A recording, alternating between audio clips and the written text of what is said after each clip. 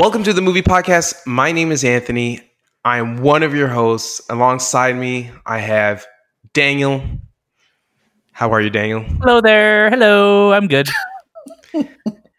And I also have Shay. How are you, Shay? I'm doing great. Not as cheery as Daniel for some reason. I don't know why Daniel sounds like a character in a TV show right now, but I love it. I know. What do you mean? Hello. Hi there. I know you guys recently just went to go watch a movie in the theaters. How was that experience? It was different. I saw Kill Bill this week, and then Shay and I went to go see SpongeBob Sponge on the Run, which we'll talk about later on in what we've been watching. But it's a different experience going back, like going into the theater, having like kind of just it's you always kind of feel like you're in the wrong place sometimes. Like, did you feel like that too, Shay? Like you kind of walk into the theater and like you're looking around, you're like, yeah, we're here to watch a movie. Is that okay? And then they just kind of look at your ticket. You're like, yeah. Just go down that way and avoid eye contact with me. I felt like I was in a night of the museum where, everything was kind of closed or there weren't that many people inside and I wasn't supposed to be there. So it was really interesting because we walked in and, they checked our tickets. But again, it was primarily dead on the inside with just a few staff members walking around. So I just kind of felt like, oh, okay, this is unique. But we do have a funny story about what happened, Daniel, if you want to tell it.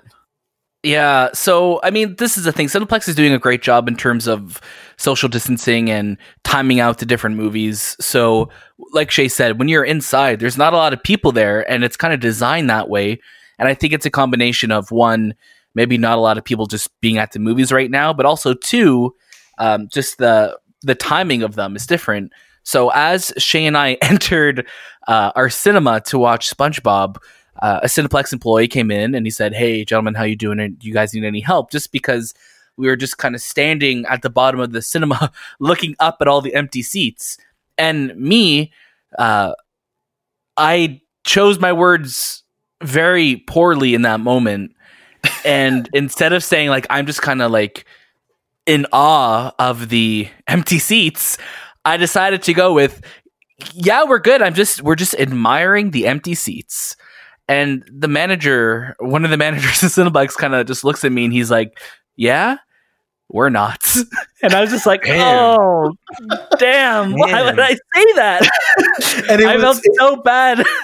It was a very sad "we're not." It wasn't like an aggressive or an angry one. No, not at all. You could tell there was pain behind the tears. And I looked at Daniel immediately. I'm like, why would you say that, man? Why were those words that it was he was defeated, right?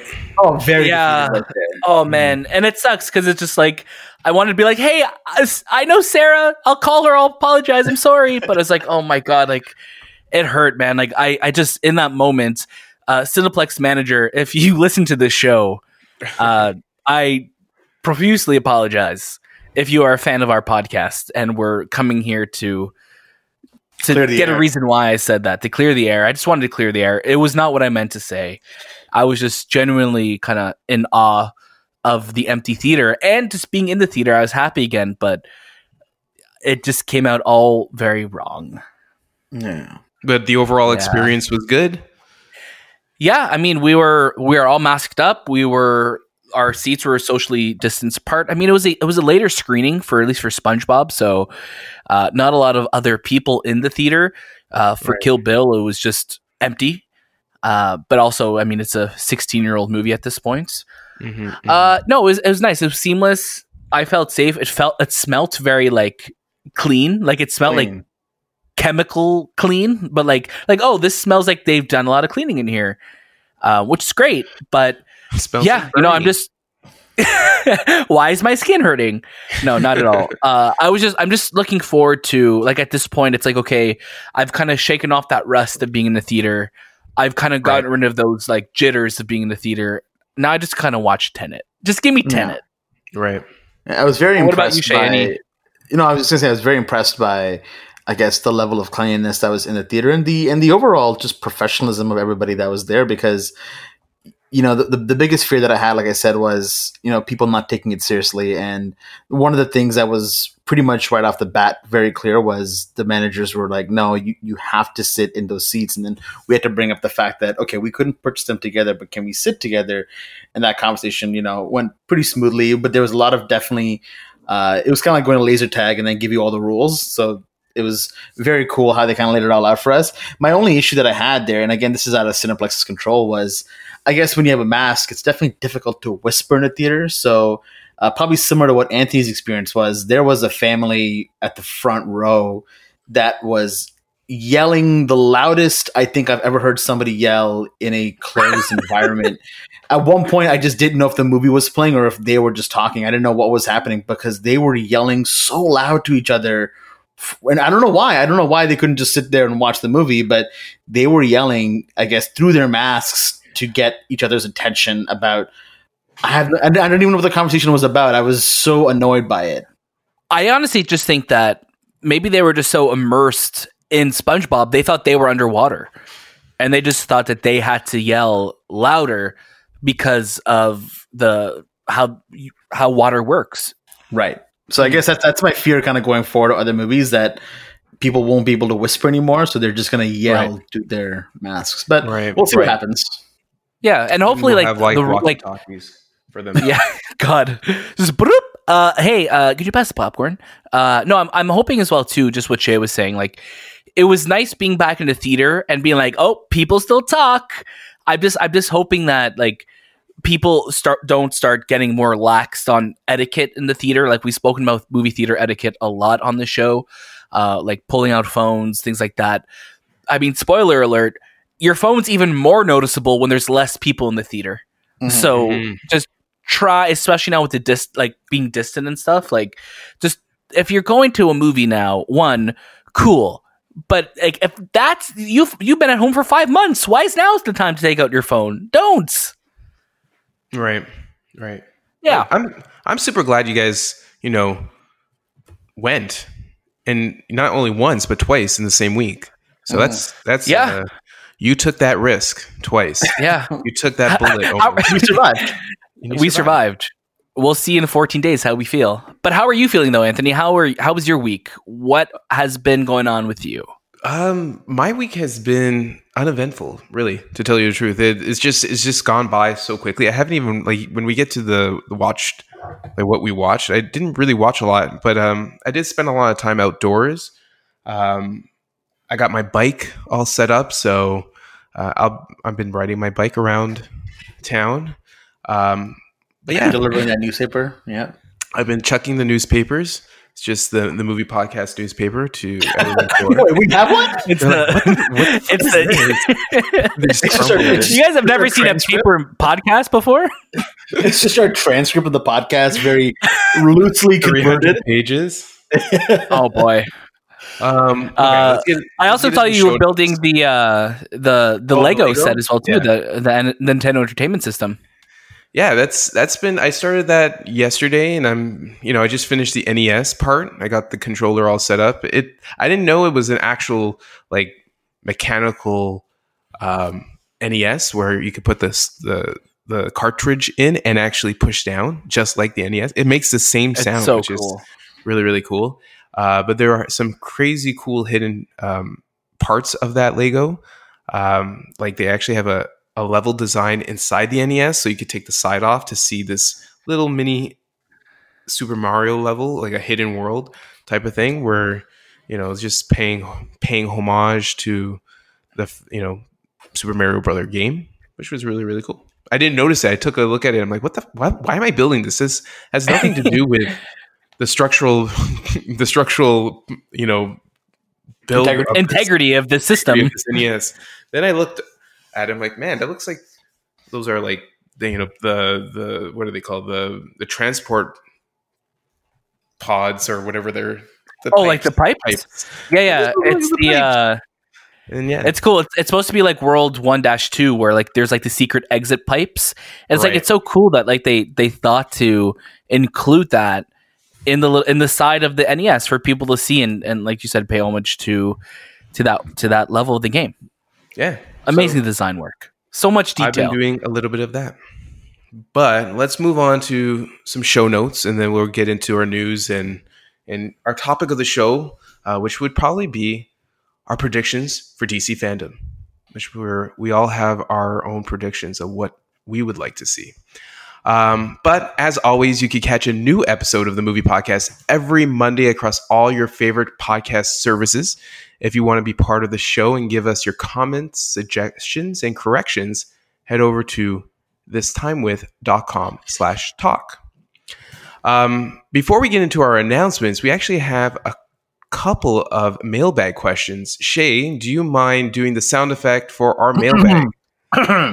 Of course I do. Oh, wow. Mailbag.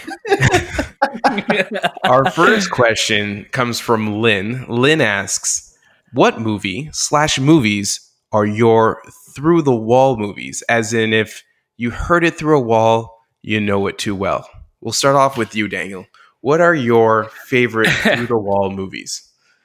I have a lot of movies that way, like that I have like that weird attachment to that you just hear like I know exactly what you're watching. The Harry Potter movies, Lord of the Ring movies, I would say like they're all ones that I'll instantly recognize.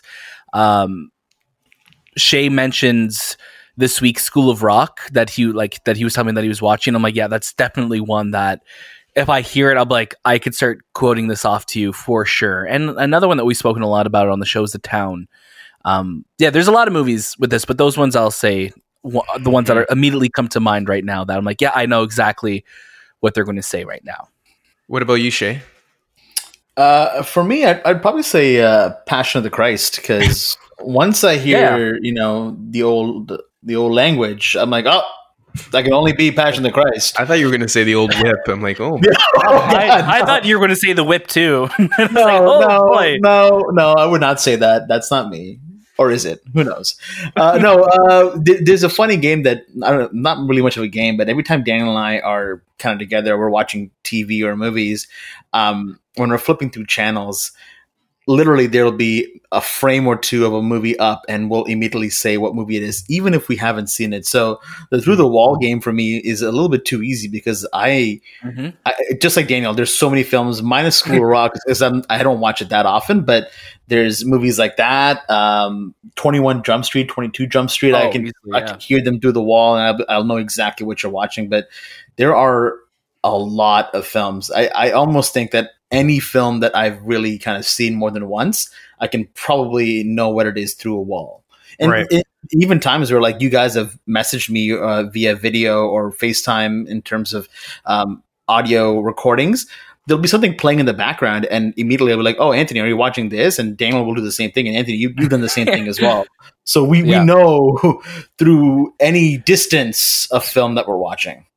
Guys, we should start a movie podcast. We should start a movie podcast. I actually posted a through a wall post on my feed this week, which was, name me this movie. And it was a pretty violent scene. But if you watched this movie or if you heard the song that plays for this movie, you know what what movie it is. So we'll talk about the movie once I get to what I've been watching. But yeah, my through the wall, The Matrix, I can recite, every single line from that movie. I know which song is playing. Even The Matrix Reloaded with Agent Smith's inevitability speech to Neo. I can because I've watched it so many times. I just know, okay, this is the part. Mr. Anderson, surprised to see me. And it just you can just recite it, which is crazy. Lord of the Rings, I'm in the same boat. The Godfather, because The Godfather it plays that music and they play it so frequently. 100%. You just know. But yeah, I love when I hear a movie and I know what it is, because it just reminds me of I'm a movie lover. I know this movie. I can name it right off the bat, even from a still, which I love doing. Yeah, it's exactly true. We're movie lovers, so the smallest little bit of information that we can get about a film, even though we haven't seen the movie, we'll be able to figure it out. Yeah. Thank you, Lynn, for your question. Our next question comes from Nate. Nate says, With the recent announcements of the Fresh Prince of Bel-Air reboot, or Ren and Stimpy reboot, I would love to know if you could pick any television or movie property that hasn't seen a reboot before and have it rebooted. What would it be and where would it stream? Love the show as always, guys, and I'm rocking my The Movie Podcast pin. Thank you for your question, Nate. Let's start off with Shay. Shay, I know you love TV and you love like older TV. I know you're a fan of Fresh Prince. What TV show would you want to be? A lot of accusations there. There's a lot of accusations. Well, I know you so well, so I'm just saying. He knows you through the wall, Shay. He knows you through the wall. He knows my voice through the wall. For me, I was thinking about this. This is a great question from Nate. Thank you again, as always. There's one show in particular that Daniel and I, for pretty much the whole time that I've known him, we have talked about rebooting into either a live action television or live action movie property. And Disney, if you're listening, please give us a chance because we have some great ideas. And that would be Recess. So Recess is just one of those shows that, it's my through the wall show. I know every episode. I know every line. I love that show so much, just along with Daniel. I know, Anthony, this show came out when you were 40, so you probably missed it. No, I wasn't. Is he reversing in time? Oh, I don't even know anymore. I don't know how Anthony's like Benjamin. I watched Recess. Oh yeah, who's your favorite character? The chubby kid with the red hat. What? Is TJ chubby though? Yeah, he kind of is. Yeah, he's a stocky boy. He's a stocky boy. All right. Okay, I don't know. Chubby, like, I remember they had What are its stats? Do you not know its stats? Okay, but no, Recess is one of those shows that I would love to kind of go back and have it seen rebooted or redone again. So that'd be great. Another favorite show of mine that it's I guess more of a cult classic would be The Critic. And this was John Lovitz, and it was pretty much by the same producers and creators of The Simpsons. He was a recurring character on The Simpsons as well. And The Critic basically followed Jay Sherman, who is a critic for films, kind of like Roger Ebert and Richard Roeper at that time. Or at that time, it was Roger Ebert and Siskel. And basically, yes, they do parodies of films within the show that he's reviewing. And again, as a film fan growing up, watching that show was hilarious. I think it only lasted about 2 seasons, but I'd love to see it come back, especially with all the new ways that movies are being made nowadays. And another one that I thought of as well was Bobby's World. I used to love this show growing up. Bobby's World. You loved Bobby's World. I thought it was such a good show. Great show. It was really funny, and Howie Mandel, with his curly locks, great guy. Loved that was my introduction to him, right? So really love that show, and that's one of the ones that I thought of. There wasn't anything live action that I could really think of. Growing up, I used to watch a lot of Brady Bunch, but I wouldn't want to see a reboot of that, for example. No, those movies were awful. Yeah. Oh my God. Yeah. That's a weird TV show to watch as a kid, the Brady Bunch. I know. I don't know what it was. I think that's what I thought. Show, right? I think that's what I thought white people were. So when I was coming to Canada, I wanted to really know, okay, this is what I got to get used to.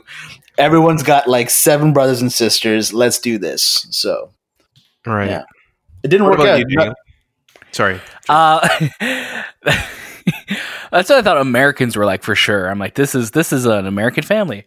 No, it's interesting that Fresh Prince is getting the reboot, especially because it's being based off of that viral YouTube video that went around last year that we were actually talking about on the podcast last summer. So it's crazy to see kind of come full circle. Mm-hmm. Recess was my answer as well too. Obviously, there was another great Disney show that I absolutely loved called The Weekenders, which I thought was just such a great and simple concept for a show that would work. It's hard because so many shows now have gotten spiritual successors or reboots. Full House was a big show that I watched growing up. Boy Meets World was another show that I watched growing up. Both of them have gotten sequel series. Right. Obviously not as great as the original series. It could also be because you grow up with something that's you feel like that's the only version that it could be. But I would definitely say The Weekenders would be a dope one to have, whether it be in live action or in animated form. It'd be a really cool show, and I'm hoping that it eventually comes to Disney Plus soon because it's Oh my god, it's taking a forever. show that I'm just waiting for. They say it's coming, but just drop it, you know. Anthony, what about yourself? It's pretty difficult, to tell you the truth, because I'm not a big fan of remakes. Like, I don't like watching a remade show in Sure. modern times, just because that show was perfect and at that time. Right. And to tell you the truth, I don't have a lot I would want remade. I would want more 24. I don't know if you have to remake 24, but I would love to see more 24 and maybe a different, Jack Bauer version, or a younger Jack Bauer. That would be cool. But I definitely thought of 24 as well, but then they've had, Me too. that spin-off 24 Legacy, I think. So yeah, that was I don't think it lasted more than one season, right? or an episode even. I don't even know. Yeah, Right. and then we had the I guess the sequel series to was Live Another Day or whatever the Bond name that show had. Yeah. Yeah, that There's kind of also- came out and it fizzled. Yeah, there's also Who's the Boss? I was reading that Who's the Boss is getting a remake with Right. Tony Danza and Alyssa Milano. And I'm thinking, yeah, I love Who's the Boss, because that was my show after school. Like, I would watch Full House, Step by Step, and then Who's the Boss. And I'm like, would I watch that now? Probably not. I probably wouldn't watch. Like, I want more original content. I don't want to relive my past life. For Fresh Prince, I think That's such a deep way of looking at it, man. Damn. right. I don't want to live my past life. I'm too busy living my present. Why Also, am I I don't know why he's Sylvester Stallone. No, when I saw the Fresh Prince, like when I watched Fresh Prince, it ended so abruptly because you could see, Will Smith taking control of Hollywood, and he was going to become this huge star. Oh, and it for ended sure. So awful. It was like Oh, yeah. that last season was so bad. It's rough. Let's just throw everything at the wall. Ashley's a famous singer now. They're both moving to New York. Carlton is doing, like, everyone was just doing such crazy things. You're just like, okay, It didn't make sense. I guess I'll end. Yeah. Yeah. I love the show to death, but there's a lot of weird story choices in that show. Mhm. And I don't want this show to be a dramatic version of Fresh Prince, because it should be a comedy, right? Right. Sure. I mean, it's called The Fresh Prince. It's interesting they're taking a dark and gritty tone with it. Again, I know that YouTube video was awesome. Like, they did such a great job with it. But it's like, it's one of those things where it's like, okay, you're going to take The Fresh Prince, but why does it have to be The Fresh Prince? Why can't it just be another show that Will Smith is working on and, like, call it something else? Like, is it going to be in that same world? Like, is it going to be another telling of Will growing up in, like, South Philly before he comes to Bel Air? Like, there's a lot of questions Mhm. that you kind of wonder what's going to come along with this. And it's like, there's also kind of the side of me that's like, oh man, I'd love some positivity right now in the world. Not to say that we can't have dark things either, but it's also just like, man, like, this is heavy, like, am I going to want to watch this? Right. Right. Well, we'll see. We'll see when it comes out and what it looks like. But again, thank you, Nate, for your question.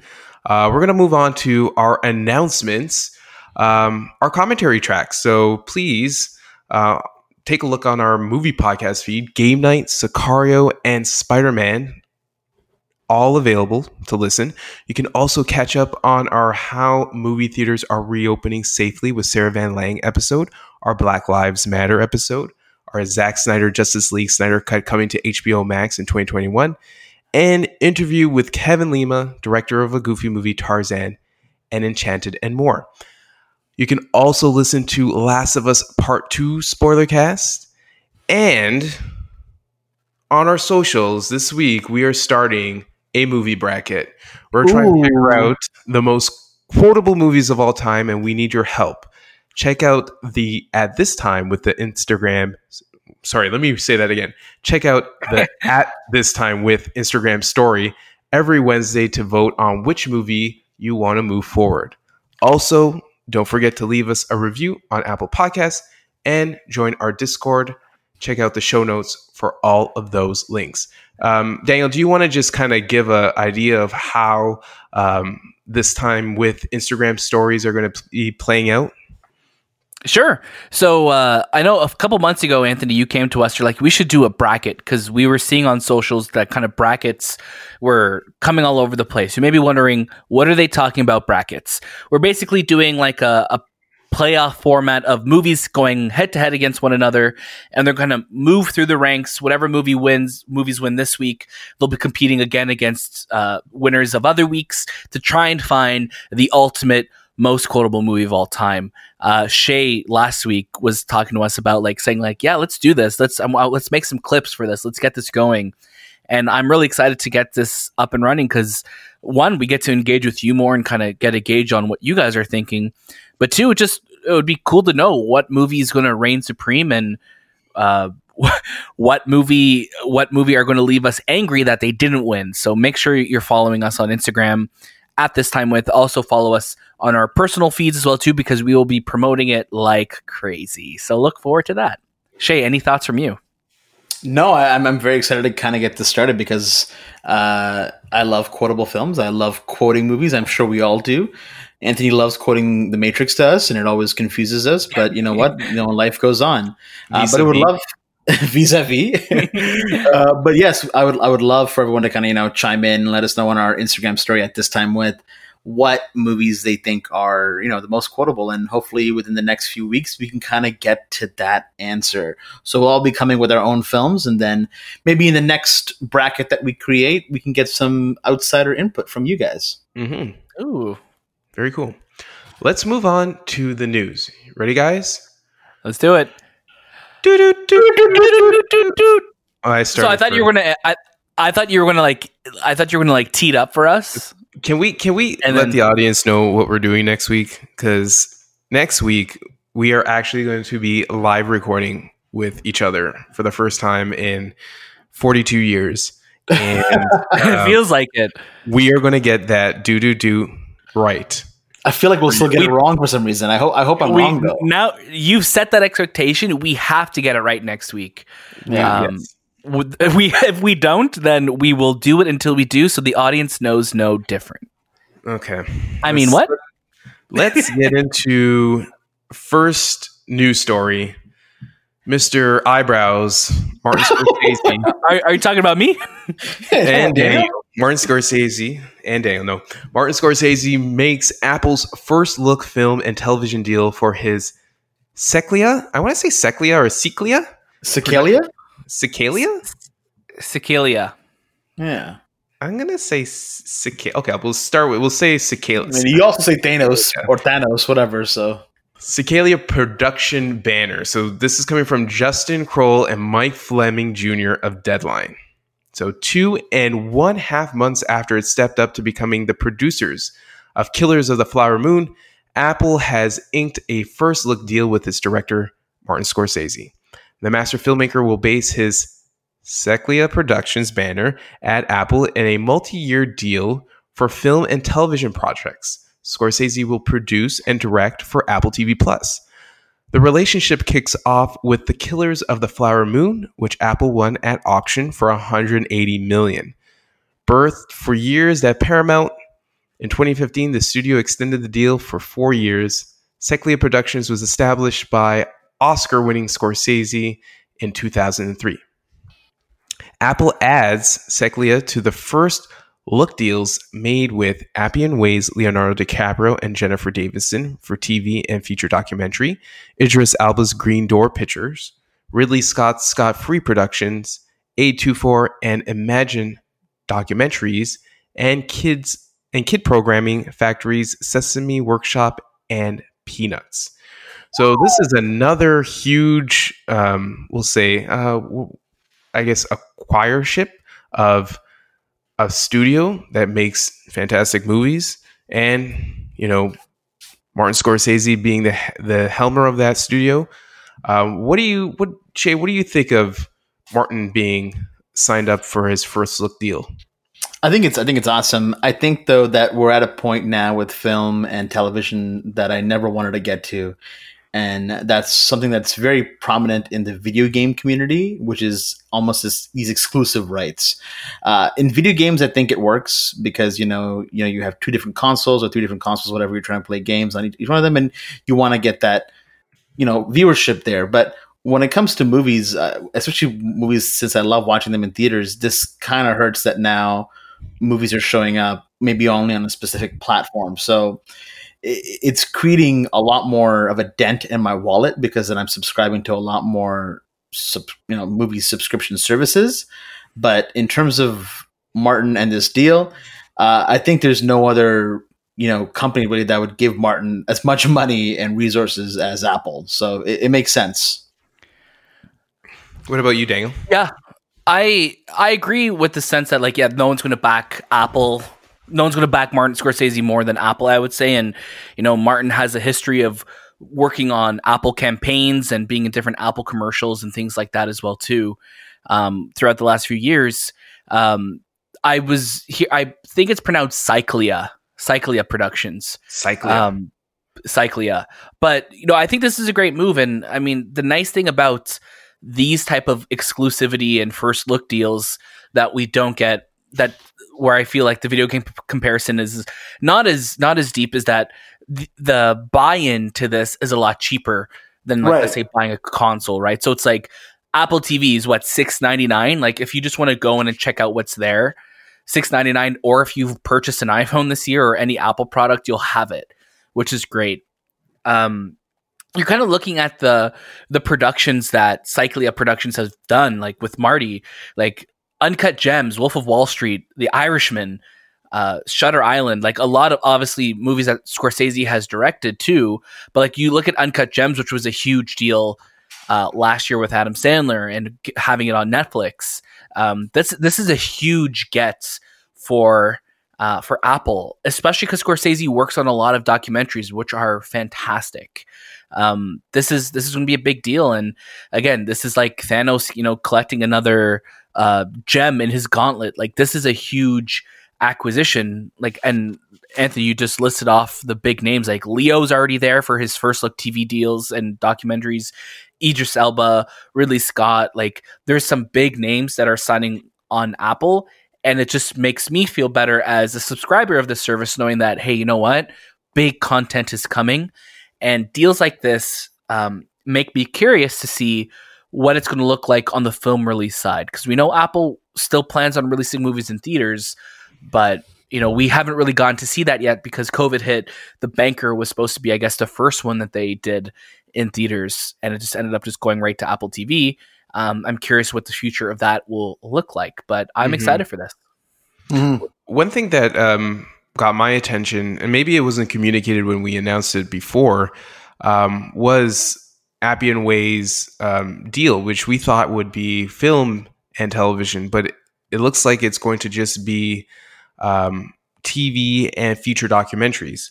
And this is Leonardo DiCaprio's production house or studio that will be making content for Apple. So that's another interesting conversation, because I was under the impression that Killers of the Flower Moon was an Appian Way film, but his first look deals are not film related. They are TV and documentary related content for Apple TV Plus. Right. And I think it's important also to note that, first look deals just mean that Apple now gets literally the first look at something Martin is working on. So they could either say, yes, we'll develop that, or they could pass it.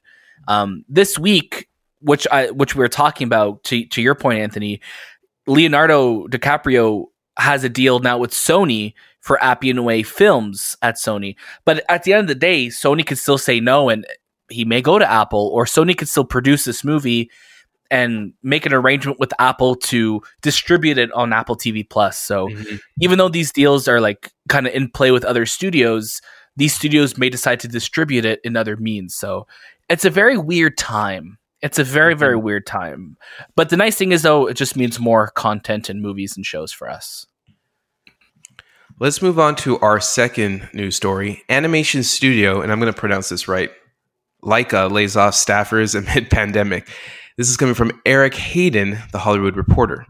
As Hollywood films aim to regroup from a months-long production shutdown during the pandemic, animation studio Laika is the latest company to cut staffers across departments.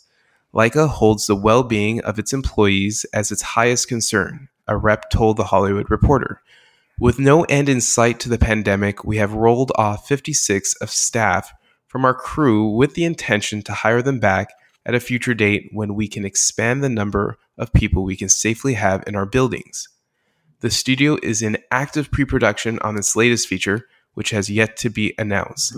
The studio's other titles include Kubo and the Two Strings, The Box Trolls, Paranorman, as well as Caroline. Daniel, what do you think of? And I know this is like again some sad news because we see a studio laying off their staffers during a pandemic, and they're part of a pretty big team. Dan, what do you think of this happening at this moment?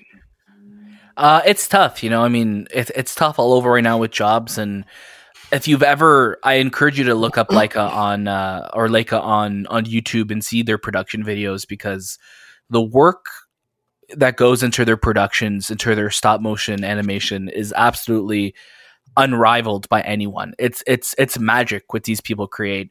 It's nice to see that they're going to be, their intentions right now is to hire them back at a future date, but again, that doesn't really help these people at this time. I'm just hoping that they're able to find work or some stability in this time, because obviously this sucks. Like, you don't want to ever see this, especially because Laika is such a, it's a smaller studio, but like the content that they have made is kind of like really, it's really loved. It's really beloved by people, especially Kubo and the Box Trolls. Paranorman is probably my favorite work of them, and Coraline was a huge deal. This company is, I guess, headed right now by Travis Knight, who directed Bumblebee. He did his first live action movie, which was Bumblebee, a couple years ago, which was fantastic. And his dad is Phil Knight, the owner of Nike. Sorry.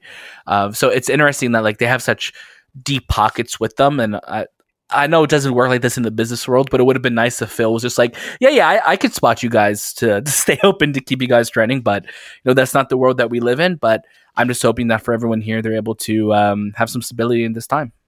Mm-hmm. What about you, Shay? Yeah, it definitely sucks. I mean, Laika's, they're a great studio. It just, when you look at their numbers, I get it. Their movies, they're budgeted for about 60 million on average, and they bring in like, it's weird because if you look at the trend of their films, Coraline was made for about 60 million and it brought in about 124. Paranorman, Box Trolls, Kubo, all pretty much the same budget, but each brought in significantly less money. And then we get to Missing Link, which had the biggest budget of 102 and only brought in about 26 million. So it makes sense that they had to do this because their films aren't bringing in that much money. And as we've talked about on the show before, just because the box office gross is maybe double the amount of the budget, that doesn't mean that it's a huge success. That a lot of that money goes towards marketing and other things as well. So it sucks that it happened, because this is a company that you can tell has a lot of stories that they have still left to tell. And they have, a talent that Daniel mentioned, is unrivaled. So I really hope they bounce back. I really hope that they do something that blows people out of the water, that I guess maybe is that one film that makes everyone hop on board the animation trend, because I know that this style of animation, which is stop motion, doesn't appeal to everybody. Mm-hmm. So I can totally get that, but I hope that they have this one movie, which I thought initially was going to be Coraline, but and Kubo did really well too. But let's see what happens. I'm hoping for them to get out of this pretty good. One thing I don't want they had to that. Oh, go ahead, Anthony.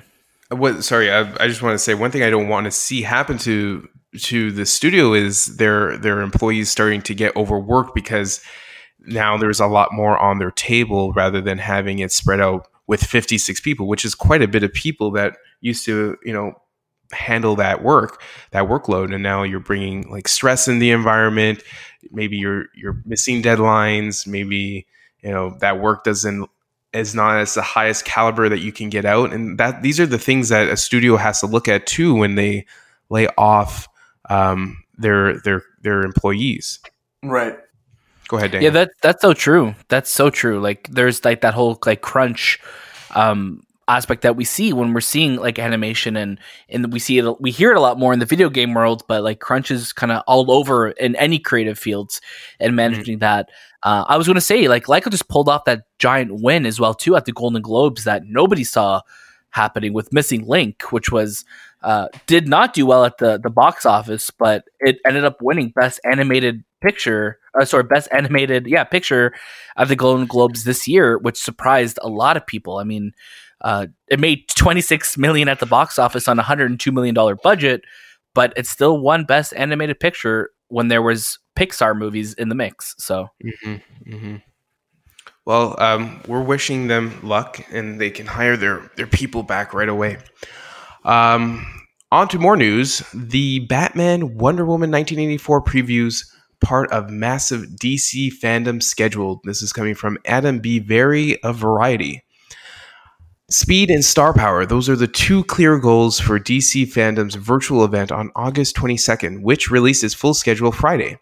Over 100 hours of content stretching across the film, TV, video game, and comic book properties from DC Entertainment will unfold over a 24-hour period on Saturday's event, including panels featuring the filmmakers and cast of The Batman, Wonder Woman 1984, The Suicide Squad, and Snyder's Cut of Justice League, and the cast of TV series including DC's Legends of Tomorrow, Harley Quinn, Batwoman, Black Lightning, and The Flash.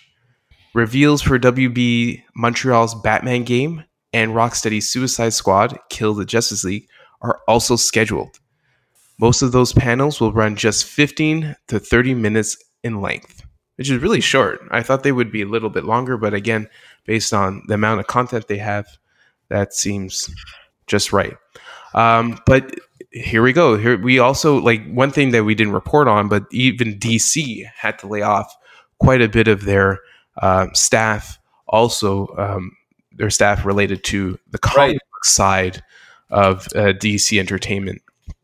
But the show, they're still producing they're still making this show for their fans, and they still have quite a bit of creators arriving as well.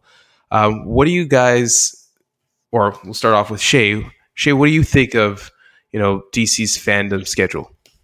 Well, I think now I finally kind of get what's happening, because when I kept hearing this is a 24-hour event, I was like, wait, hold on. Do I have to stay up? Like, is this live? Like, how does this work? Like, what am I going to have to do? But seeing the schedule, the way it's planned out, initially, yeah, you're right. I was kind of shocked that some of these panels are only running 15 to 30 minutes. But then I'm thinking, okay, it makes sense, because maybe if they want to show a trailer or talk about something, you don't really need more than 15 to 30 minutes, because that is enough for me to get the information that I need to move on to the next thing. But looking at how many things are going to be talked about, like there's going to be the Flash there too. We're probably going to get a trailer for Suicide Squad. We might even get a look at the Batman. All these things are getting me really excited for this event. And I think that when we've had a summer of lackluster events that have occurred, like Comic-Con, for example, this looks like it might be the savior. I'm getting really excited for Saturday. I can't wait to watch all these. And Daniel, This what do you think? this has me really excited, because just like what Shay said, in a year of kind of lackluster announcements, which again we can't have too much. We can't be too upset about it given the year that we're having, but I think DC announces back in April, I want to say now, or in May, that this was their intentions. And I think looking at the times that these panels are going to run, 15 to 30 minutes, that's perfect. That's literally get in, get the information you need. We know people are going to be on shitty webcam qualities. We don't want to watch that for an hour and a half. People just want to get the information they want, get their attention spans, and move on to the next thing. And I think that's so smart. I think their messaging behind this was a little strange, especially saying like it was a 24-hour event. It's like just like what we were kind of feeling like. Is there going to be things at 1 a.m, 2 a.m, like 5 a.m? Like, when did these announcements start? And basically, it looks like it's going to be about 10 to 12 hours worth of, I guess, events happening, which are all pre-recorded, which makes me so happy. And then they're going to move on, and then they're going to play them again. I guess it's just a way of having them all in one hub. That's why they want to do this. It was just kind of strange messaging for all this, but it's a little weird, I guess when you're trying to get people locked in for the day, you don't want to be like, yeah, keep refreshing our YouTube page or keep refreshing this, because there's going to be announcements kind of on the Warner Brothers side and on the game side. So you just want one hub for everything. And I guess that'll be on the DC FanDome website with all the announcements. And I love that you could actually, add things to make your own schedule so you know what to look out for and all that. So I'm really looking forward to this. And I'm just so excited to talk predictions for what we'll see. Yeah. Let's move on to our last order of business. The world's last blockbuster is now listed on Airbnb, and this is coming from Tim Nelson of the Architectural Digest. With COVID-19's widespread cancellation of travel plans, 2020 likely won't go down as Airbnb's most successful year. Despite all that, it's entirely possible that the most coveted Airbnb listing next month will be a blockbuster in Bend, Oregon. Not just any blockbuster, but the only functional blockbuster left anywhere in the world. And on September 18th, 19th, and 20th, 3 lucky groups of up to 4 local residents will spend a night at this monument to 90s nostalgia, tailor-made for the ultimate movie marathon or sleepover for just $4 a night, plus taxes and fees. Over the past few months, we've been missing the regular visits from friends, neighbors, and tourists from around the world, the listing reads. So we're opening our store to 3 quarantine pods for a socially distanced movie night, just like those of the decades past. Reading that, I was wondering, like, when did we have socially distanced movie nights in the past? But I guess the way they wrote it. It's just funny because it gives you that sleepover like party vibe, like growing up in the 90s vibe, Right. Looking like a living room straight out of the 90s sitcom, the space has been lovingly transformed to showcase design touches that evoke nostalgia for a time when movies were physical things that you rented from a brick and mortar location. That means beanbag chairs, a pull-out couch with zany sheets, and a rug with wacky, busy, and bright patterns. Of course, it wouldn't be a blockbuster night without a bulky big screen TV hooked up to a working VCR. Guests will have complete control over the space once they get the keys in a safe and socially distanced manner, giving them access to enough classic movies to watch until sunrise, plus all the snacks they can handle. The fact that Airbnb will also make a donation to the Human Society of Central Oregon, a longtime partner of Harding's Blockbuster, is a nice bonus. Existing as a blockbuster in 2020 is tough enough before factoring in a global pandemic, but the Airbnb listing describes it as a way to both thank locals and give them a chance for escapism by traveling back in time.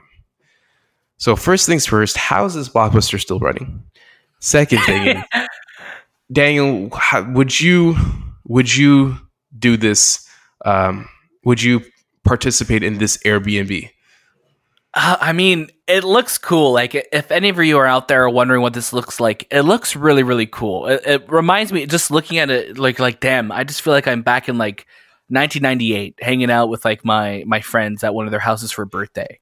It just has a really cool vibe, and it's only $4 a month. Sorry, $4 a night, not a month.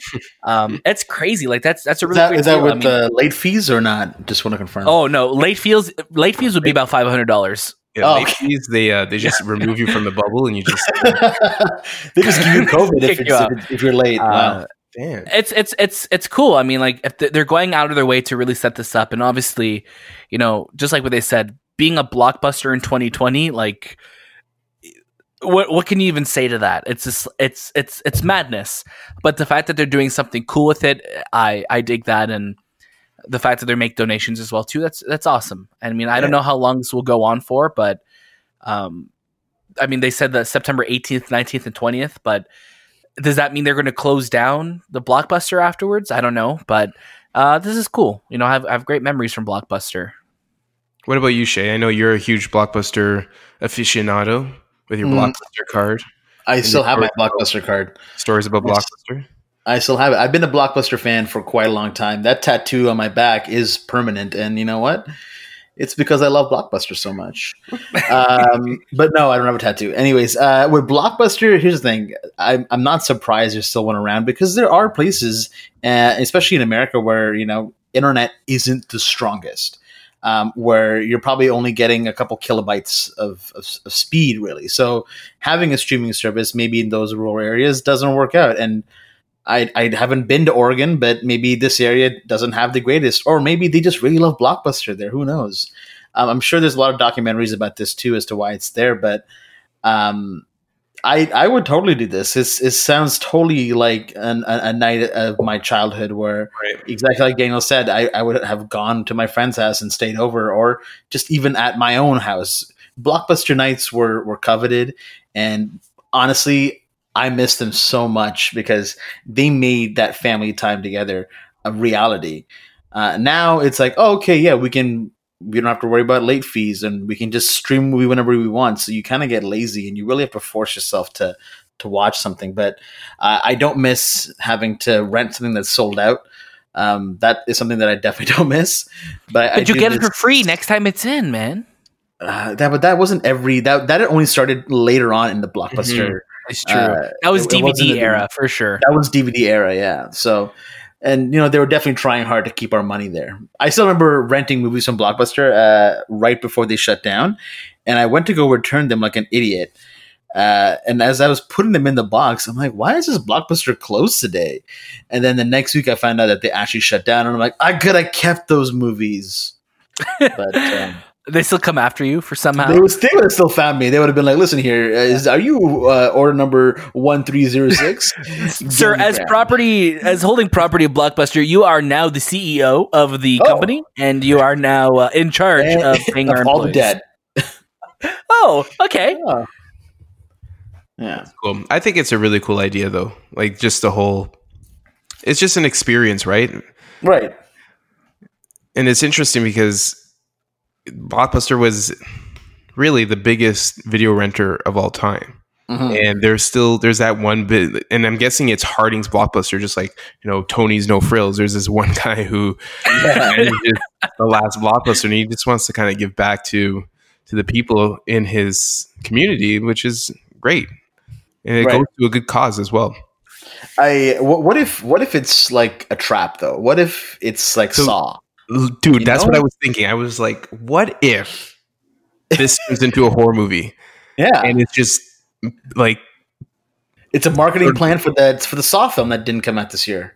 Or it's an actual horror, like live action horror movie. Oh my God. It's all hidden cameras. Have to watch. Yeah, man. But we have to watch on Netflix though, the irony of it. Dude. But you also have access to the internet, but it's only like on a 1999 PC. It's so Sandra Bullock no website. No website works. Dude, you don't even have access to the internet. You had that. Remember when you went to Blockbuster, how they would like scan it? It would just be like that block-based type that you would see. DOS? Yeah, it would just be DOS. And you have to use DOS. I'll be honest. I thought I would never see DOS again, but I was at a retailer here in Canada a month ago, and they still use DOS for their. Oh yeah. It's crazy, man. There's a Dairy Queen in Toronto that uses DOS. They have Interact Pay and all that. You could tap and all that. But when Dairy Queen in Rexdale. Since we're dropping retailers, it was Canadian Tire. I mean, I'm not surprised. But I'm like, they're literally using the same computer that Ferris Bueller was using in his movie. Dude. And I'm like, how are these kids? Because they're kids that work at these Dairy Queens. They're like learning how to punch in the numbers and they're learning Python and code. What is this UI that I'm using? Their phone has more technology than the whole friggin' store. Yeah. So funny. It's like, you need to, you want to rent a DVD? Hold on, let me just get out this floppy disk and update the system here. Yeah. That's crazy. Crazy. Moving on to trailers. Trailers. We have 3 new trailers, 1 kind of new trailer. We're going to start off with, we have Mulan Disney Plus trailer, which is we're going to talk about in a couple of minutes. We have The Devil All the Time, Saved by the Bell, and The War with Grandpa. So let's start off with Mulan Disney Plus trailer. We have a cost finally in Canada. It's going to be $34.99. I'm guessing there's tax on that, so it might be $40. I'm not too sure. I'm pretty sure they would charge tax. Daniel, what do you think of the cost for Mulan, and will you pay $34.99 to watch it? Yeah, I mean, we were speaking about this last week on like the cost $29.99 US. I'm glad it's not a direct conversion from the US pricing, because I think that would be like $590 Canadian. That was yesterday's conversion. I'm just glad that it's not a direct conversion that way. $34.99. Yeah, it's steep. It's the most expensive rental I think we've seen for movies, not including like pay-per-view and all the stuff back in the day. But $34.99. If I'm going to be watching this with my entire family and my younger cousin who's been looking forward to watching this, I think it's not a bad asking price. And especially since I'll always have access to it, I guess. From what they're saying, it's going to stay in my Disney Plus library forever, which I guess it would have eventually come anyway. I think I will be paying for this because I think it's just easier than taking 5 of us to the movie theater. But yeah, it's no doubt it's steep. The trailer was a new look at the movie. It was just basically like a shorter version of everything else we've seen with a Disney Plus logo in the bottom corner. But yeah, I'm still excited to see this movie. I'm curious to see what they do with it. There's a lot of controversy as well too with this movie, with them taking out like not having songs in it and not having Mushu in it. So there's the controversy there, as well as the lead actresses, I guess, speaking out on like the Chinese government and things like that. So there's a lot of different angles that are happening with this movie. But at the end of the day, I want to see this movie. I want to see what it's all about. And I'm glad it's finally coming out, because it just kind of signals to me that hopefully we're moving forward in 2020. What about you, Shay? Would you pay the $34.99? Yeah. I think I mentioned this on my Twitter that I would pay it, because initially, yes, I was more like, whoa, that's a steep price. But then I started thinking about it more. I'm like, okay, if I really break this down, is it that bad? And if it stays in my library on Disney Plus, I'm basically paying to get it first before it would come out. Now, I don't know if this is going to push back Mulan coming on Disney Plus for the, I guess, regular subscriber. I don't know if it's going to push it back to, it may be instead of 4 months in, it'll be 6 months or 7 months. Who knows? But again, to watch something new, especially a Disney movie like that, I'll pay it. I would wanted to see it in theaters. And, if it does come in theaters, maybe now that I've gone to a theater, I might be able to give this a shot. But I think the ease of being at home might just kind of win that battle. So the trailer was great. It was just another, look at the film, like Daniel said. But the price, as steep as it is, I do have to think about it, that I'm paying at the end of the day for a Disney film, and that has its own caliber of quality as well. So I know that my $35 plus tax, it'll actually be going towards something that is going to be really good. It won't be a gamble. And I guess if I were to metaphorically just split the cost with my family, even though I wouldn't, it does come out to be a lot cheaper than a trip. So let's see. You're not going to charge your family to watch this with you? When for the first movie, I won't. But when another movie comes out, obviously it'll be like, okay, now you guys got to pay me before you can get inside the house, and I'll check their tickets, I'll print them out, send them to their phones. But yeah, first one I'll let them slide in for free. You know what movie I wish I didn't watch in theaters and I should have waited till Disney Plus? Tell me.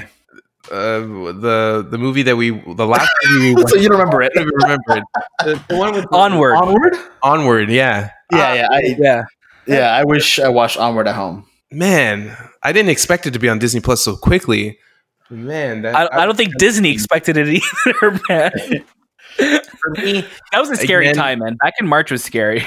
I haven't watched Mulan, and I probably would watch the cartoon before I would watch Mulan, the live action, because again, I'm not a big fan of live action remakes. I haven't actually found a live action that I liked, and I don't really consider Lion King a live action, even though I didn't like it. Yeah, it's different.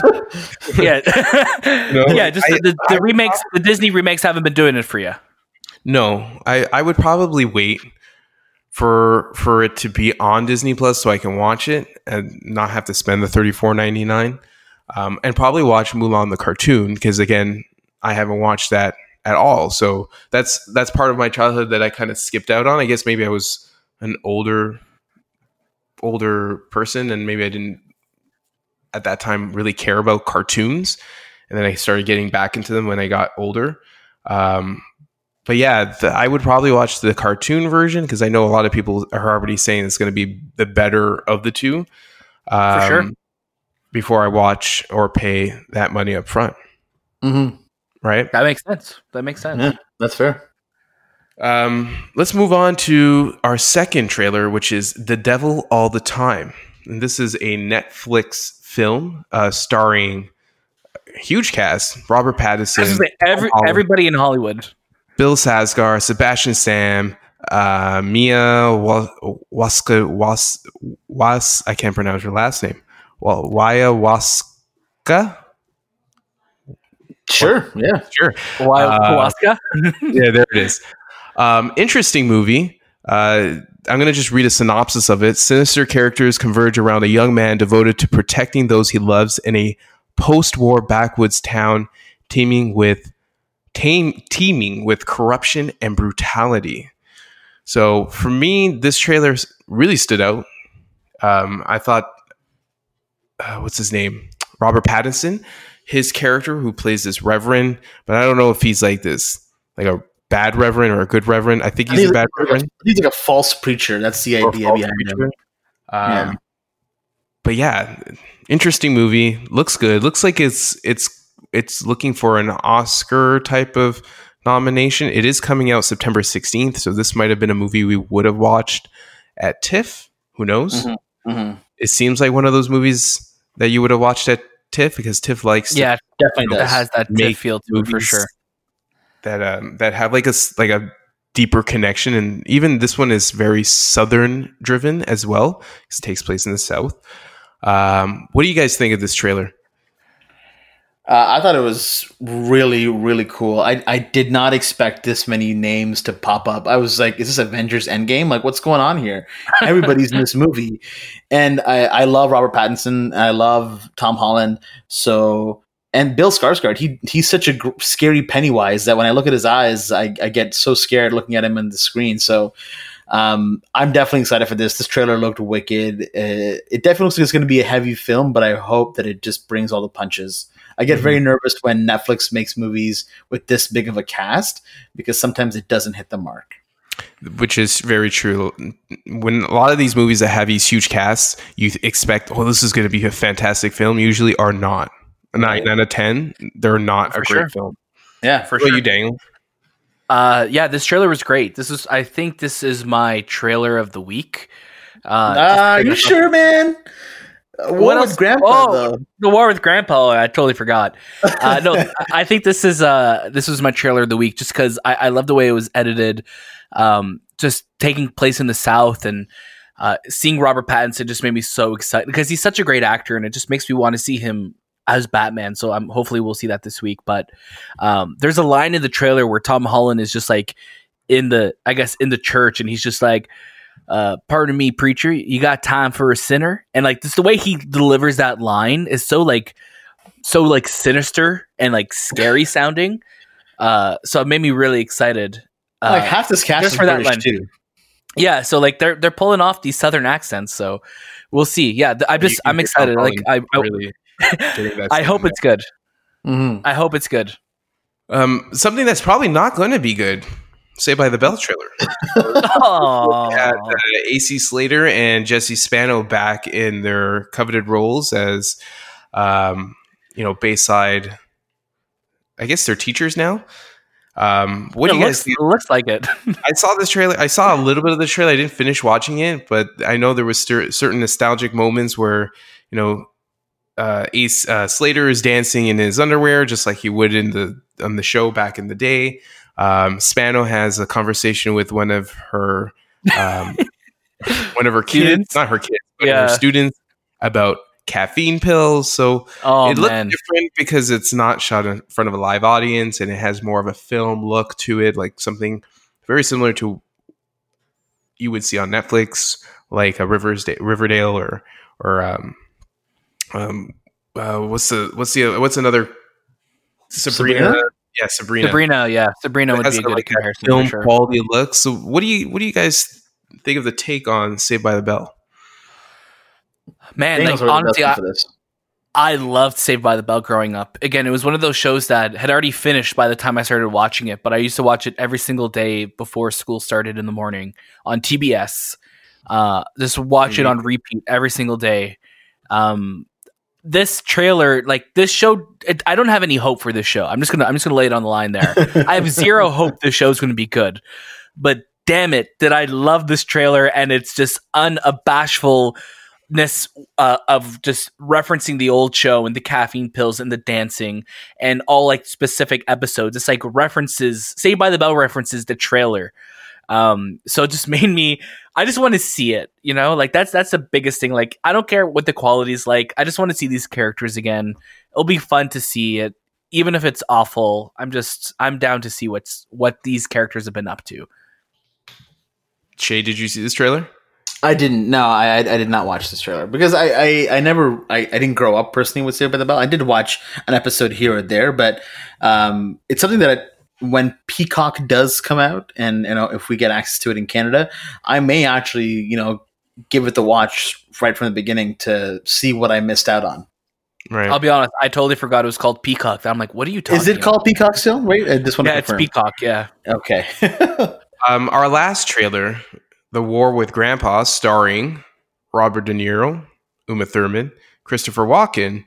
I thought this was like a sequel to Bad Grandpa because he's been into like, two Grandpa movies or two movies that were titled Grandpa.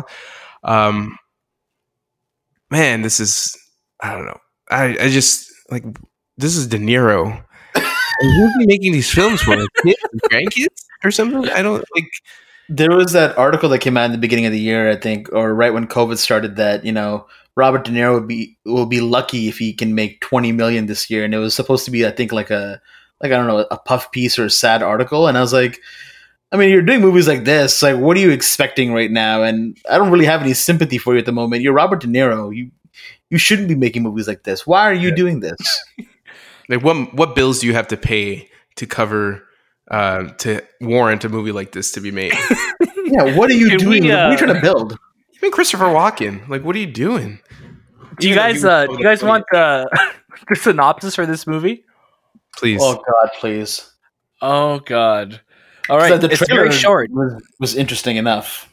It's very short. I'll just get right to it.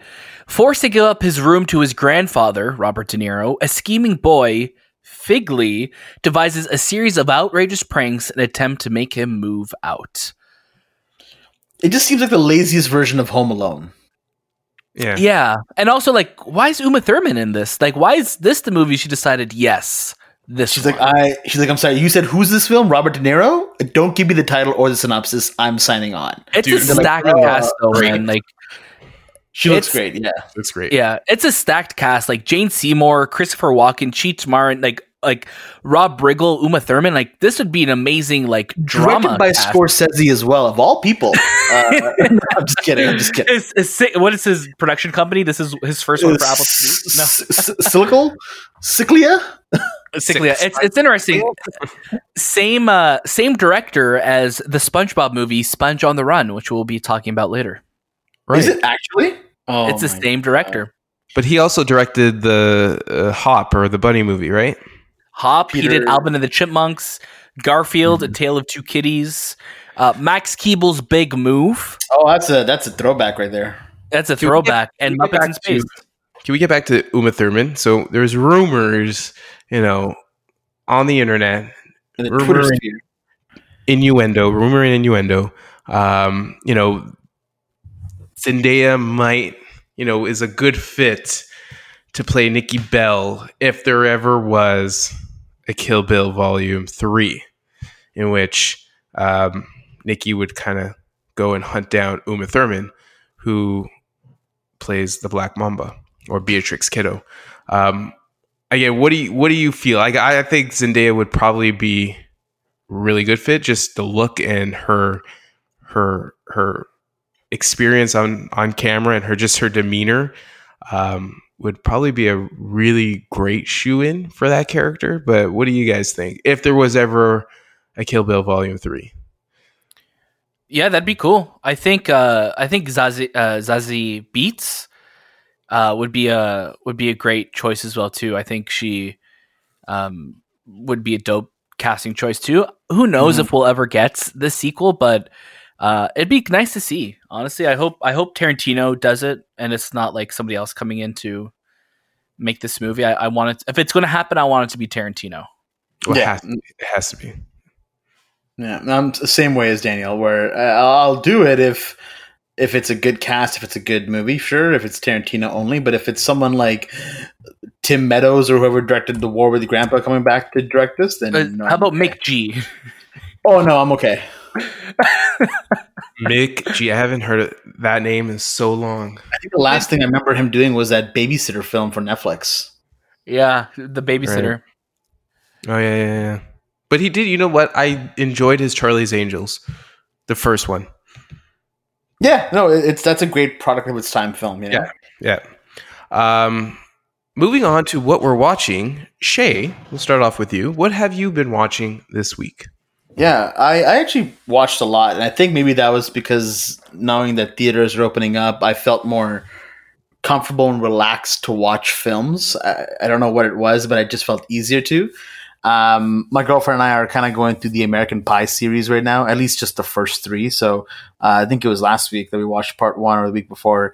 This week we watched part 2, and again, I love these films. I think they're so funny, and this is the films that I grew up watching. So showing them to her was a great experience. Thinking about comedies, I was in the mood for Austin Powers and Goldmember. It's one of those comedies that I can quote a lot. These movies haven't aged the greatest, but I also just have this love for Mike Myers, and I was listening to him on a podcast recently, so I decided to kind of put it on. I did watch Kill Bill Volume 1 as well, and I watched Aladdin at home. This is the original 1992 Aladdin that I watched. I watched Enemy of the State with Will Smith and Gene Hackman. I hadn't seen it in quite a few years, so it was just starting on TV, and I was like, "Oh, okay, I'll give this a watch." And I ended up watching the whole thing, and it's a really good movie. It's one of those early 2000s, like late 90s films where technology is the scary bad guy, and anything you say about technology, it just kind of works. So it's just funny how that film plays out. I watched Avengers Endgame. I was in the mood for a Phil Lord and Chris Miller film, so I decided to put on Cloudy with a Chance of Meatballs. It's probably one of their only films that I maybe haven't watched as much. I think I only watched it once in theaters, and after watching it again at home, I really, really enjoyed it, especially knowing their body of work. So yeah, it's a great film. And I watched School of Rock, and Dan and I went to go see SpongeBob, the movie Sponge on the Run. Which you guys, sorry. No, I'm saying if we want to do our little review on that, we definitely can. Well, yeah, that's what I was going to ask. Do you guys want to wait till we go through all of them and then you guys do your review? Sure. Because my list is pretty short. Yeah, also spelled incorrectly, hopefully, but yeah. What? Angelus and Demons? Or Angels and Demons? Yeah. Angelus and Demons. Angelus. Yes. Angelus. You watched it was like the direct-to-DVD cut. See, guys, when we're not recording, they criticize me and they yell at me. This is getting a little bit of it. Daniel, Anthony, do you want to go? Then we could go right into. We could end with SpongeBob. Okay, yeah, sure. So I watched Underworld with Kate Beckinsale. I haven't watched that in a very, very long time. She's so dreamy. So dreamy. Really cool opening sequence. Didn't age as well as I thought it would be, but like certain aspects of the film did age really well. I thought just the action sequences were done really well, but then the storyline doesn't make sense And as a kid watching it, I thought it was fantastic. Again, I thought it was The Matrix because of the way they shot everything in slow motion. And, it was dark and gritty, and it was raining, and trench coats and leather. And it's leather, yeah. That was that 2000s look, Yeah. It was right around the time when you were getting Resident Evil as well. Yes, that's very true. I did watch Angeles and Demons, or Angels and Demons. I love, the storyline of Da Vinci Code and the whole mystery behind the Vatican and religious aspects revolving around Catholicism. I am a Catholic, so whenever I see these things, I'm like, oh, this is like kind of interesting history, especially when they dive into Italy and they talk about all these histories, and I know some of it is made up and so on, and I find it fascinating, especially like in Angels and Demons when they go into the Vatican archives. I wanted to learn more about the Vatican archives. What's in the Vatican archives? Does it look like the movie? Which it doesn't. But they have quite a bit of crazy historic documents in there that no one else has. And to really tell you the truth, the Vatican is the idea of the Vatican is super, super old, and they have tons and tons of historical documents that people can, or scholars can, access. So yeah, I love those stories. I love going around Italy and exploring these different churches and who built this and who built that and who was part of the Illuminati and maybe who was the Merovingians and maybe they were the descendants of Christ. So things like that just interest me and kind of want to learn more about. I also watch Zodiac, David Fincher's Zodiac, or this. If you guys don't know who the Zodiac was a serial killer in the 60s and 70s in the Bay Area, and he was known as the Zodiac because he had like the crosshair on his head, and he would go and kill randos for no reason at all, and he would write letters to newspapers and talk about why he liked killing people because they were the most dangerous game, and they never really caught him. They might have, but the person that they had suspected died of a heart attack. So this is just a sinister look at the Zodiac. David Fincher, you can see like David Fincher planning Mindhunter when you watch this. Oh, definitely. It's like, I think he loves true crime. Just watching Seven and then watching this and then watching Mindhunter, you can see like his passion is true crime type of story. But I forgot Mark Ruffalo is in it, and I forgot Robert Downey Jr. and Mark Ruffalo acted in this together. But the main actor is Jake Gyllenhaal. He plays this neurotic cartoonist who needs to solve who the Zodiac is, and all these side characters that play a part in discovering and trying to help figure out who the Zodiac is. And again, I think the first half of this film is slower and it's not as engaging. But once Jake Gyllenhaal takes charge of finding out who this guy is, that's when the movie picks up. And I can watch this movie over and over again just because I love true crime stories. After watching this, I put on the Zodiac podcast so I can learn more about the character, not the character, but the real person or the people who were affected by him. Fucking twisted story. Like, I can't believe these are things that were happening in the world during that time. You don't hear it anymore. It's so weird. Like, I guess because technology and how we catch people and all those things, like those types of serial killers don't happen anymore, or maybe we don't know about them, and they're just really good. But like those types of evilness, and thank God that they don't, but there are other evils out in the world, you just don't hear about anymore. So it's interesting to learn about them. That sequence at the movie poster guy's house always has me nervous because you just don't know what's going to happen next. Yeah, even the beginning where with the kid and in the car on the 4th of July, they're playing that song. oh man, it's so creepy. Mhm. It's harrowing for sure. Yeah, I also I started watching Preacher. I watched Preacher in the beginning, but I never really finished watching it. So now that all the seasons have been completed, I started watching Preacher. If you don't know, if you're a fan of The Boys, then you would be a fan of The Preacher because they're created both by the same creator. His name is Garth Ennis.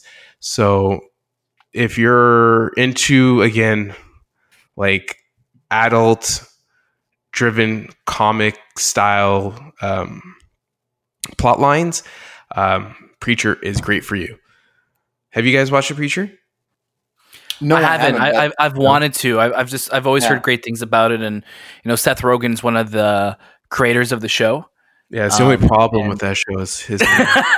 But yeah. and I've just seen so many like behind the scenes footage and commercials for it just because from watching The Walking Dead on AMC, like they'll always be promoting it, and it looks very interesting. I'll definitely give it a watch one day. I haven't made the commitment yet. Yeah, it stars Dominic Cooper. He plays Jesse Custer, aka the Preacher, who has absorbed an entity in his body who is half demon, half angel, and he can command people to do whatever he wants. So if he says it, it happens. Damn. But there are angels trying to, siphon it from his body. There's this really, really, really cool character called the Saint of Killers. His character is just to murder everyone. He is like the Saint of Killers. It's so like just the idea. There's also a vampire who's the Preacher's best friend. Is there like a butt face dude or like an anus face? Yeah, there's an ass face dude, right? Yeah, ass face dude. Yeah, he shot himself in the face. That's why, and his face is kind of like concaved in to kind of look like an. I probably arsehole. shouldn't Google that. Okay, I regret that. Let me just delete my computer. But yeah, there's 4 seasons. If you have Amazon Prime, it was actually done on AMC, and then I guess Amazon Prime has the full season. Ruth Nega's in it as well. For those of you who don't know Ruth Nega, she's Academy nominated actress. This is the first time I've actually seen her. When I watched The Preacher, she just joined this. Like, she just became a star because after The Preacher, she then did Loving, where she was then nominated for Academy Award and all that. So yep, and Ad Astra as well too. And then Ad Astra, and she just blew up. And then so that's all I've been watching. What about you, Daniel? So this week, I've been on a weird Smallville kick. Smallville is one of my favorite shows growing up, and let me tell you about 2000 shows and raining and loving leather. There's a lot of that in Smallville. So I've just been going through. I started midway season 5, kind of from the last time I was rewatching the series, and I'm just watching from there. So it's been nice going down that memory road and just seeing all of these, like these characters in the show that I love so much growing up. Like Shay, I also watched some Avenger movies. So I watched the first Avengers and I watched Age of Ultron. So I'm planning on watching Infinity War and Endgame sometime this week, just because, I don't know, it was just feeling like the Avengers. I checked out Kill Bill in theaters, which was cool to see it coming back to theaters and just enjoying that. And it was the first movie I saw back in theaters since being off since March. So that was an interesting experience being alone in the theater. I'm about an hour right now into Project Power, which is the Jamie Foxx, Joseph Gordon-Levitt movie on Netflix. And I am blanking on the name of the other girl who's in it as well, too. I'm going to get that right now so I don't miss out on her name. Project Power is interesting so far. Her name's Dominique Fishback. It's interesting so far. The premises of it is basically there's this drug called Power that gives whoever the user is, I guess, 5 minutes of this random ability. Now, everybody who takes it has a different effect. So, for example, Joseph Gordon-Levitt's character, he takes it and he becomes super strong and basically like invincible, it looks like. There's other people who take it and they just explode. I'm curious to see where it's going to end. I'm not too super invested in these characters yet. But I'm curious. I'm curious enough to finish it, so I'll have a fully formed thought on this movie next week. It's also written by Mattson Tomlin, who is writing the Batman movie with Matt Reeves. So very interested to see what he does with that. And of course, Shay and I did watch the SpongeBob movie, Sponge on the Run, which is a movie about SpongeBob. This is the third SpongeBob movie now. This one is in a completely different animation style, which off the bat, I think Shay and I both agreed is absolutely beautiful. It's a really, really unique and cool art style that I think suits the character of SpongeBob. Would you agree, Shay? Yeah, the animation style stood out to me a lot. It was the most surprising element, I'd say, of the film, considering how detailed it is. Yeah, it's really beautifully animated. Basically, the story this time around is pet snail Gary is snail napped, and now SpongeBob and Patrick must embark on a road trip to now find him. And this movie takes a lot of cues, I think, from the first movie with the road trip and going to this location, going through all of these different unique locales that we haven't seen before in Bikini Bottom. I just think the thing about this movie is that I don't think this story really warrants a movie. You know, we've seen this plot. You know, I'm a huge SpongeBob fan, especially from growing up. Like, it's weird to think that SpongeBob is over 20 years old now, but you know, there's a unique, I guess, feel to SpongeBob stories from the past, and this movie was just it felt like it was just trying to take a storyline that's happened before in the show and adapt it for the big screen. And there's a lot of weird moments in this movie. Like, if we were to read out some of the cameos and some of the moments, it feels like they're just trying to go for that really weird, like, out of left field stoner humor at some points. Like, Snoop Dogg shows up and Danny Trejo shows up, and he's like El Diablo, who's in this like pirate zombie bar that SpongeBob and Patrick need to like battle, but it's also real. It's like live action, and they're like animated in it. It's a lot of really weird story choices that they go on that it doesn't really feel like this is something that warrants a big screen experience. Great performances, obviously, like the original cast from the show is all here during their voices, but there was another thing in this movie that they kept doing. They kept doing these flashbacks to this camp that all of our main characters met at, and it happens out 4 to 5 times throughout the movie, which is fine, but each flashback takes a long time and it drags. I feel like a good almost like 15 or 20 minutes of this movie are just these flashbacks to this camp. And it feels like because they're doing a spin-off show, a prequel about this camp, that's why they're trying to set it up so much in this movie. And it also retcons a lot of what's happened in the show. Not that animated shows need to have this clear storyline, but you know, in the very first episode of SpongeBob, he meets Sandy in the tree dome underwater. But in the movie, he's saying that he met her in camp. It's a weird change. To me, it just feels out of left field just to give Sandy a flashback as well. But overall, I think if you're a fan of SpongeBob, it's worth looking at to stream it. But otherwise, like if you don't care about SpongeBob, then you skip it. Sorry, Shay, I spoke a lot about this, but I'm going to kick it over to you to talk about it. No, I'm just kidding. Yeah, the more I think about this film, the more I'm just kind of blah about it. Keanu Reeves is in this movie for a good portion of it as well. He plays Sage, and he's in it so much. But I remember, Daniel, looking at you at about the 50-minute mark in the film, and this is when the movie was actually ending. The actual storyline of the film at this point had ended. And I looked at you and I'm like, wait, what's going to happen now? Like, it kind of seems like the movie's done. And then they did about 20 or so minutes of these flashbacks. And I was like, oh, that's how they're going to keep this runtime going with this flashback. But none of the movie really, there's not enough here to kind of keep going. I laughed a couple times, sure, but overall, I was more bored, and I kept looking at my watch to kind of, okay, is this going to end? What's happening here? I definitely find it a lot more entertaining than the last one, which was Sponge Out of the Water, I believe.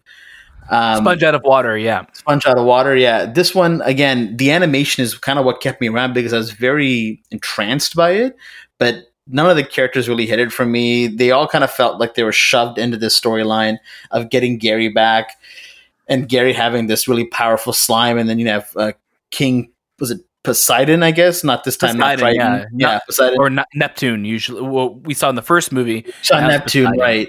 Yeah. So it didn't it didn't do anything for me, and I just kind of walked out as I was leaving the theater, forgetting more and more of this film. I agree. If you are a SpongeBob fan, sure, you might find some enjoyment in it, but I think overall this movie's a skip it, and I don't think I'll be remembering it or watching it anytime soon. Yeah, Wow. I mean, it's easy as that. You know, this was our first kind of new movie back in theaters, and this movie actually took the #1 spot at the box office this week. I think, was it last week or the week before, we were talking about how much money they were going to make throughout the week? We were talking about it. And so SpongeBob with how much did you say? Sorry, Anthony? I think it was like 5 million. I predicted. So for the 300 locations that SpongeBob played, it made $900,000. $900K. When we look at Russell Crowe's Unhinged movie, it made $582K.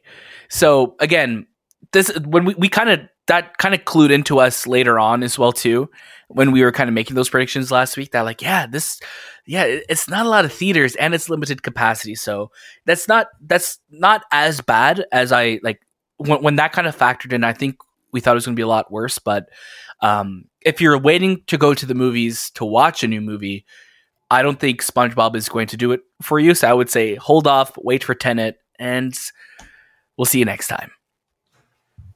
Yeah. It is what it is, Mr. SpongeBob. It is what it is. Let's move on to our topic of the show. Dun, dun, dun, dun, dun. DC fandom predictions. So we're going to be talking about our predictions to what we want to see happen at DC fandom. So I have a list here of all the things that are happening. Why don't we start off with some of the more? We'll start off on Wonder Woman 1984. What do you guys want to see? Because that's the first thing that it starts off with. DC fandom starts off with Wonder Woman 1984. What do you guys want to see from Wonder Woman 1984? Footage. I think a new trailer. Yeah. It's been a long time since we've seen a trailer. Just give us footage, and more footage. Do you guys think there's a possibility of the state being changed at all now? I think they're going to wait to see how Tenet does, and then from there say, okay, cool, we can release this next film. Because, I mean, it's WB, right? But I really just want to see, what does Kristen Wiig look like as... Yeah. We still don't know yet. We only had one trailer. I think we'll see. You guys think we'll see this time around? Yes, I think so. I think they'll show the villain. Because she and Pedro Pascal play the villains of this movie. And they did show a little teaser of Kristen just walking really hot down, I don't know, a sidewalk or something. So it's kind of like foreshadowing what you're going to see. And then then there's another trailer of her just running, or another teaser of her running. So I think they are going to set it up that we see the first cheetah and what she looks like. Because I'm interested to see what Kristen Wiig looks like as a cheetah. Yeah, definitely. Suicide Squad.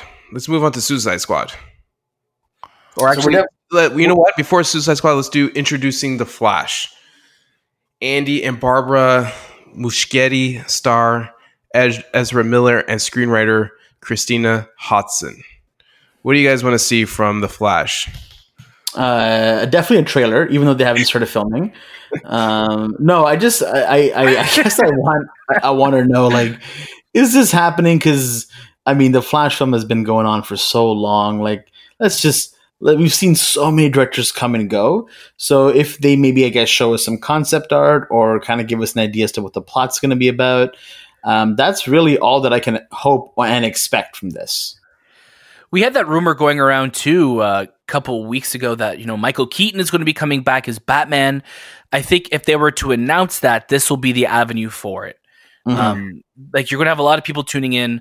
Honestly, I'm so happy with the way they're doing DC FanDome. Like, this is just such a smart way. We're in and out with announcements. We're going to keep your attention span, like I was saying earlier. I'm really happy of how they're handling this, and I'm hoping they're going to bring some fire announcements for us. And if they announce Michael Keaton coming back as Batman, I think that would break the internet. It would. Also, if they did Flashpoint, which would make sense because they can do that type of multiverse jump. I think for DC to really like get the Flash going, I would say a multiverse jump where nostalgia is brought to the table. Like Michael Keaton's Batman. Imagine if it's like Batverse and it's just like all these Batman characters like coming into the play. Like, that'd be crazy. Is Grant Morrison still attached to this Flash? Because I remember Ezra Miller and him were still writing it, and then so he's not part of this anymore. No, so I was actually looking into that this week, and so Grant he did an interview saying that they're not doing that movie that they were kind of writing together. But he's still really excited to see what they end up doing with it. So here's hoping it's something cool, Okay, let's talk about Suicide Squad, James Gunn's version of the Suicide Squad. I know we have some artwork, some titles that came out recently. I'm pretty sure there will be a trailer for this movie. What do you guys think? Shay, start off with you. Yeah, I definitely think we're going to get a trailer. We're going to get a knowing of what all these characters are, because there's been a lot of shroud of mystery behind this movie. And James Gunn's been kind of coming out and saying, you guys are going to find out who everyone is. But he's also been saying that they've been cutting together something really sweet for DC fandom. So there's going to be a lot of emphasis on this movie, considering that it finished filming, before everything kind of shut down. And out of all the films coming out, minus Wonder Woman, it's probably the most ready in terms of footage and information. So I think we'll get a lot of information about this film. Daniel? I'm again with a common thread for everything here is just show it to us. Just let us know what we're in for. DC is in this kind of new world of their films right now. They're hopefully on the uptick. We had Shazam and Joker that just killed it last year. I'm just hoping that we continue this trend and keep giving us great content. And they have a huge lineup. I just hope for Suicide Squad to be great. And I'm just curious to see, like, what's the story behind it? Is this really tied to the 2016 Suicide Squad? There's so many questions, and I'm ready for those answers. I think that's like one of the biggest things I'm looking for is what story are you going to tell with these characters? Because we got Black Adam. We know Black Adam is not film. Maybe they do have a story. Dwayne Johnson's going to be there. He's going to be participating in Q&A. But what is the story or the plot or just a synopsis of what this Black Adam looks like? Exactly. Snyder cut of Justice League with Zack Snyder. Do you think we'll see a trailer for this movie? Yes. So we saw Zack working on a trailer that he's been teasing on Vero, that he's working on a trailer for it. And he's also going to announce whether or not this is going to be a movie or a series. And we'll get more details with that. I'm just excited to, we've spoken about the Snyder Cut a lot. I'm just excited that it's a thing, that it's happening. Whenever it's coming, let me know. Wake me up when that day's here. But wake me up inside. I'm excited to see more. What about you, Anthony? What do you think, though? Are you excited to see Snyder Cut? 100%, yeah, man. I'm looking forward to what a trailer looks like, because when watching the first trailer for Justice League, which premiered at Comic-Con, I think it was a very long trailer. I remember that trailer vividly. I remember everything about it. I remember, wow, this is going to be a huge movie, but then not, going into it and not being a huge movie and being completely awful and not the vision of what Zack wanted. So this trailer is going to really set up what his vision looks like. everything from the visual effects to the editing and pacing to the color correction and the mood. This is going to be and I'm hoping a completely different film. It must be from what everyone's saying. But yeah, I'm really excited to see what Zack Snyder pulls out of his hat. The Batman. Matt Reeves is going to be there, and I know there's a lot of the cast is going to be there. But what do you want to see from the Batman? God. Honestly, man, I want to see what the villains look like. We know what Batman looks like now. Show us what these villains are going to look like. Do you think they'll have like an Arkham style look? Because the Arkham style game, even though like their villains are they're not comic book looking. They could look like an actual person living in a real world, even though they're a little weird looking. But do you think they would kind of revolve around an actual being that's not, that doesn't look completely like a penguin, but has mannerisms of a penguin? That's a great question. I don't know, man. Shay, what do you think? I think they'll probably stick with a more realistic tone, but I'm curious because I want to see what his suit looks like without a red filter on it. So that'd be nice. I just want to kind of get an idea as to what the Batmobile looks like. If they show us footage or not, which it's possible. I want to know what the tone of the film is because we have set shots and we have that video that was released with the suit, but the tone could be still completely different. That's kind of what I want to get an idea of. Yeah, Definitely. I know. I'm blanking on his name. Who plays Batman again? Robert Pattinson. Robert Pattinson.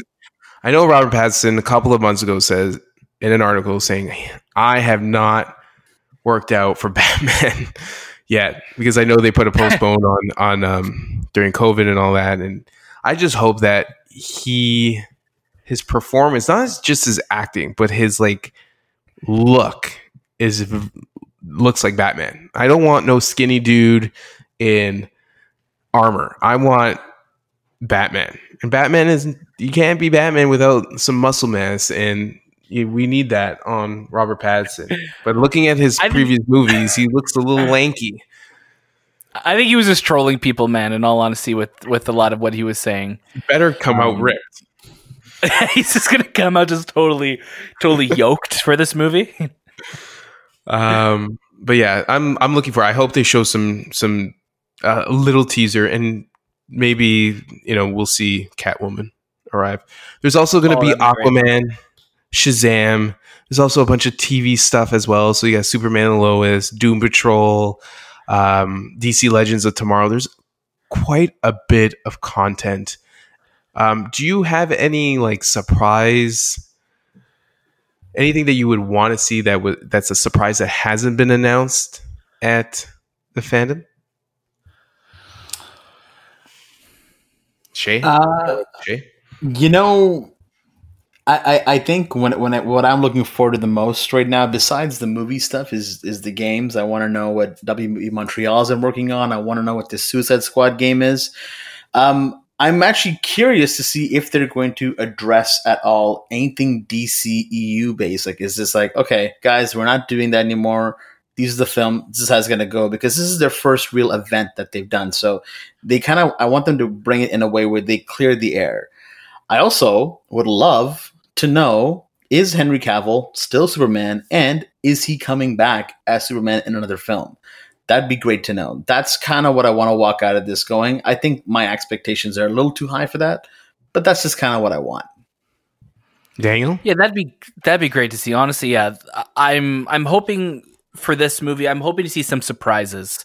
That's the big thing for me. Like I want, like if they drop a Superman movie announcement, that'd be amazing. There's still some things on the schedule that are saying, "Oh, surprise announcement" or this announcement. Like we don't have a title for it yet. I just want to know what we could be looking forward to as fans of DC, what it's going to look like the next few years for us. We have a solid idea of what the next 5 years as Marvel fans are going to be. But let's have something to look forward to on the DC end as well. Yeah, I'm in the same boat. I would love to see a surprise like after the last. I think Harley Quinn ends off the show at 8:35. What, that one thing. Let's announce Superman, the sequel. I guess it would be the sequel. I don't know, the third movie or the sequel, but yeah, and his villain is Brainiac. Who knows? That would be fantastic.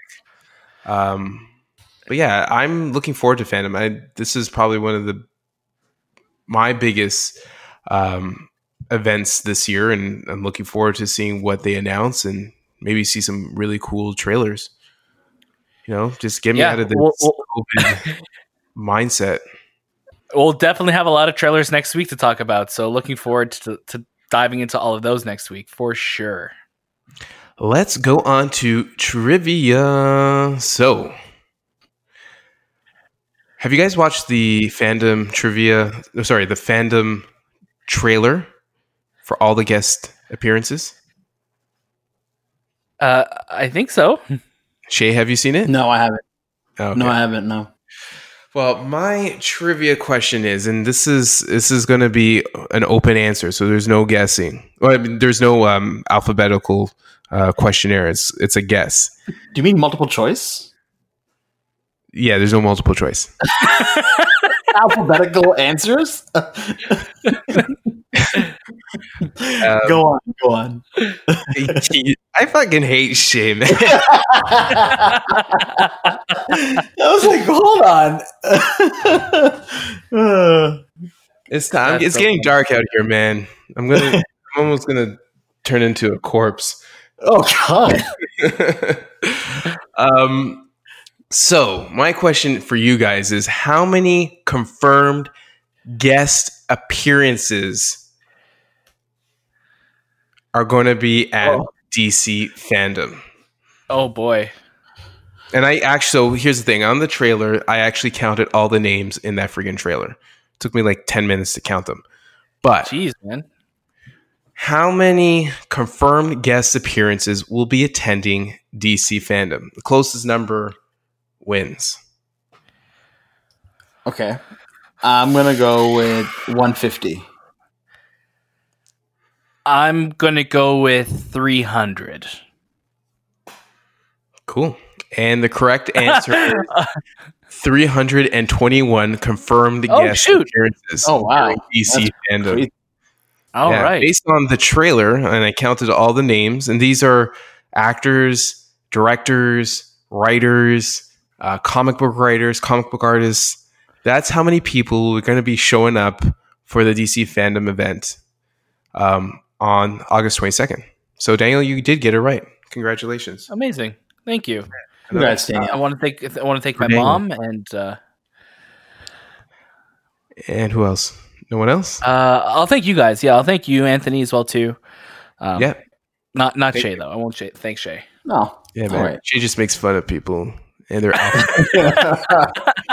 Is he struggling to say multiple choice? Multiple choice. Yeah, I am struggling. I was trying to think, and I just had a brain fart. Anyways, again, thank you everyone for listening. This has been the Movie Podcast. Stay tuned for our DC FanDome episode happening next week, where we'll actually be recording together for the first time. And again, I have no idea. It's been so long. Also, don't forget to check out our socials for any updates. We'll be having our Instagram story vote on most quotable quotes, as well as going into our archive and listening to our past episodes where we talk about all the different cool things in movies. That has been this time with the Movie Podcast. And we will see you next.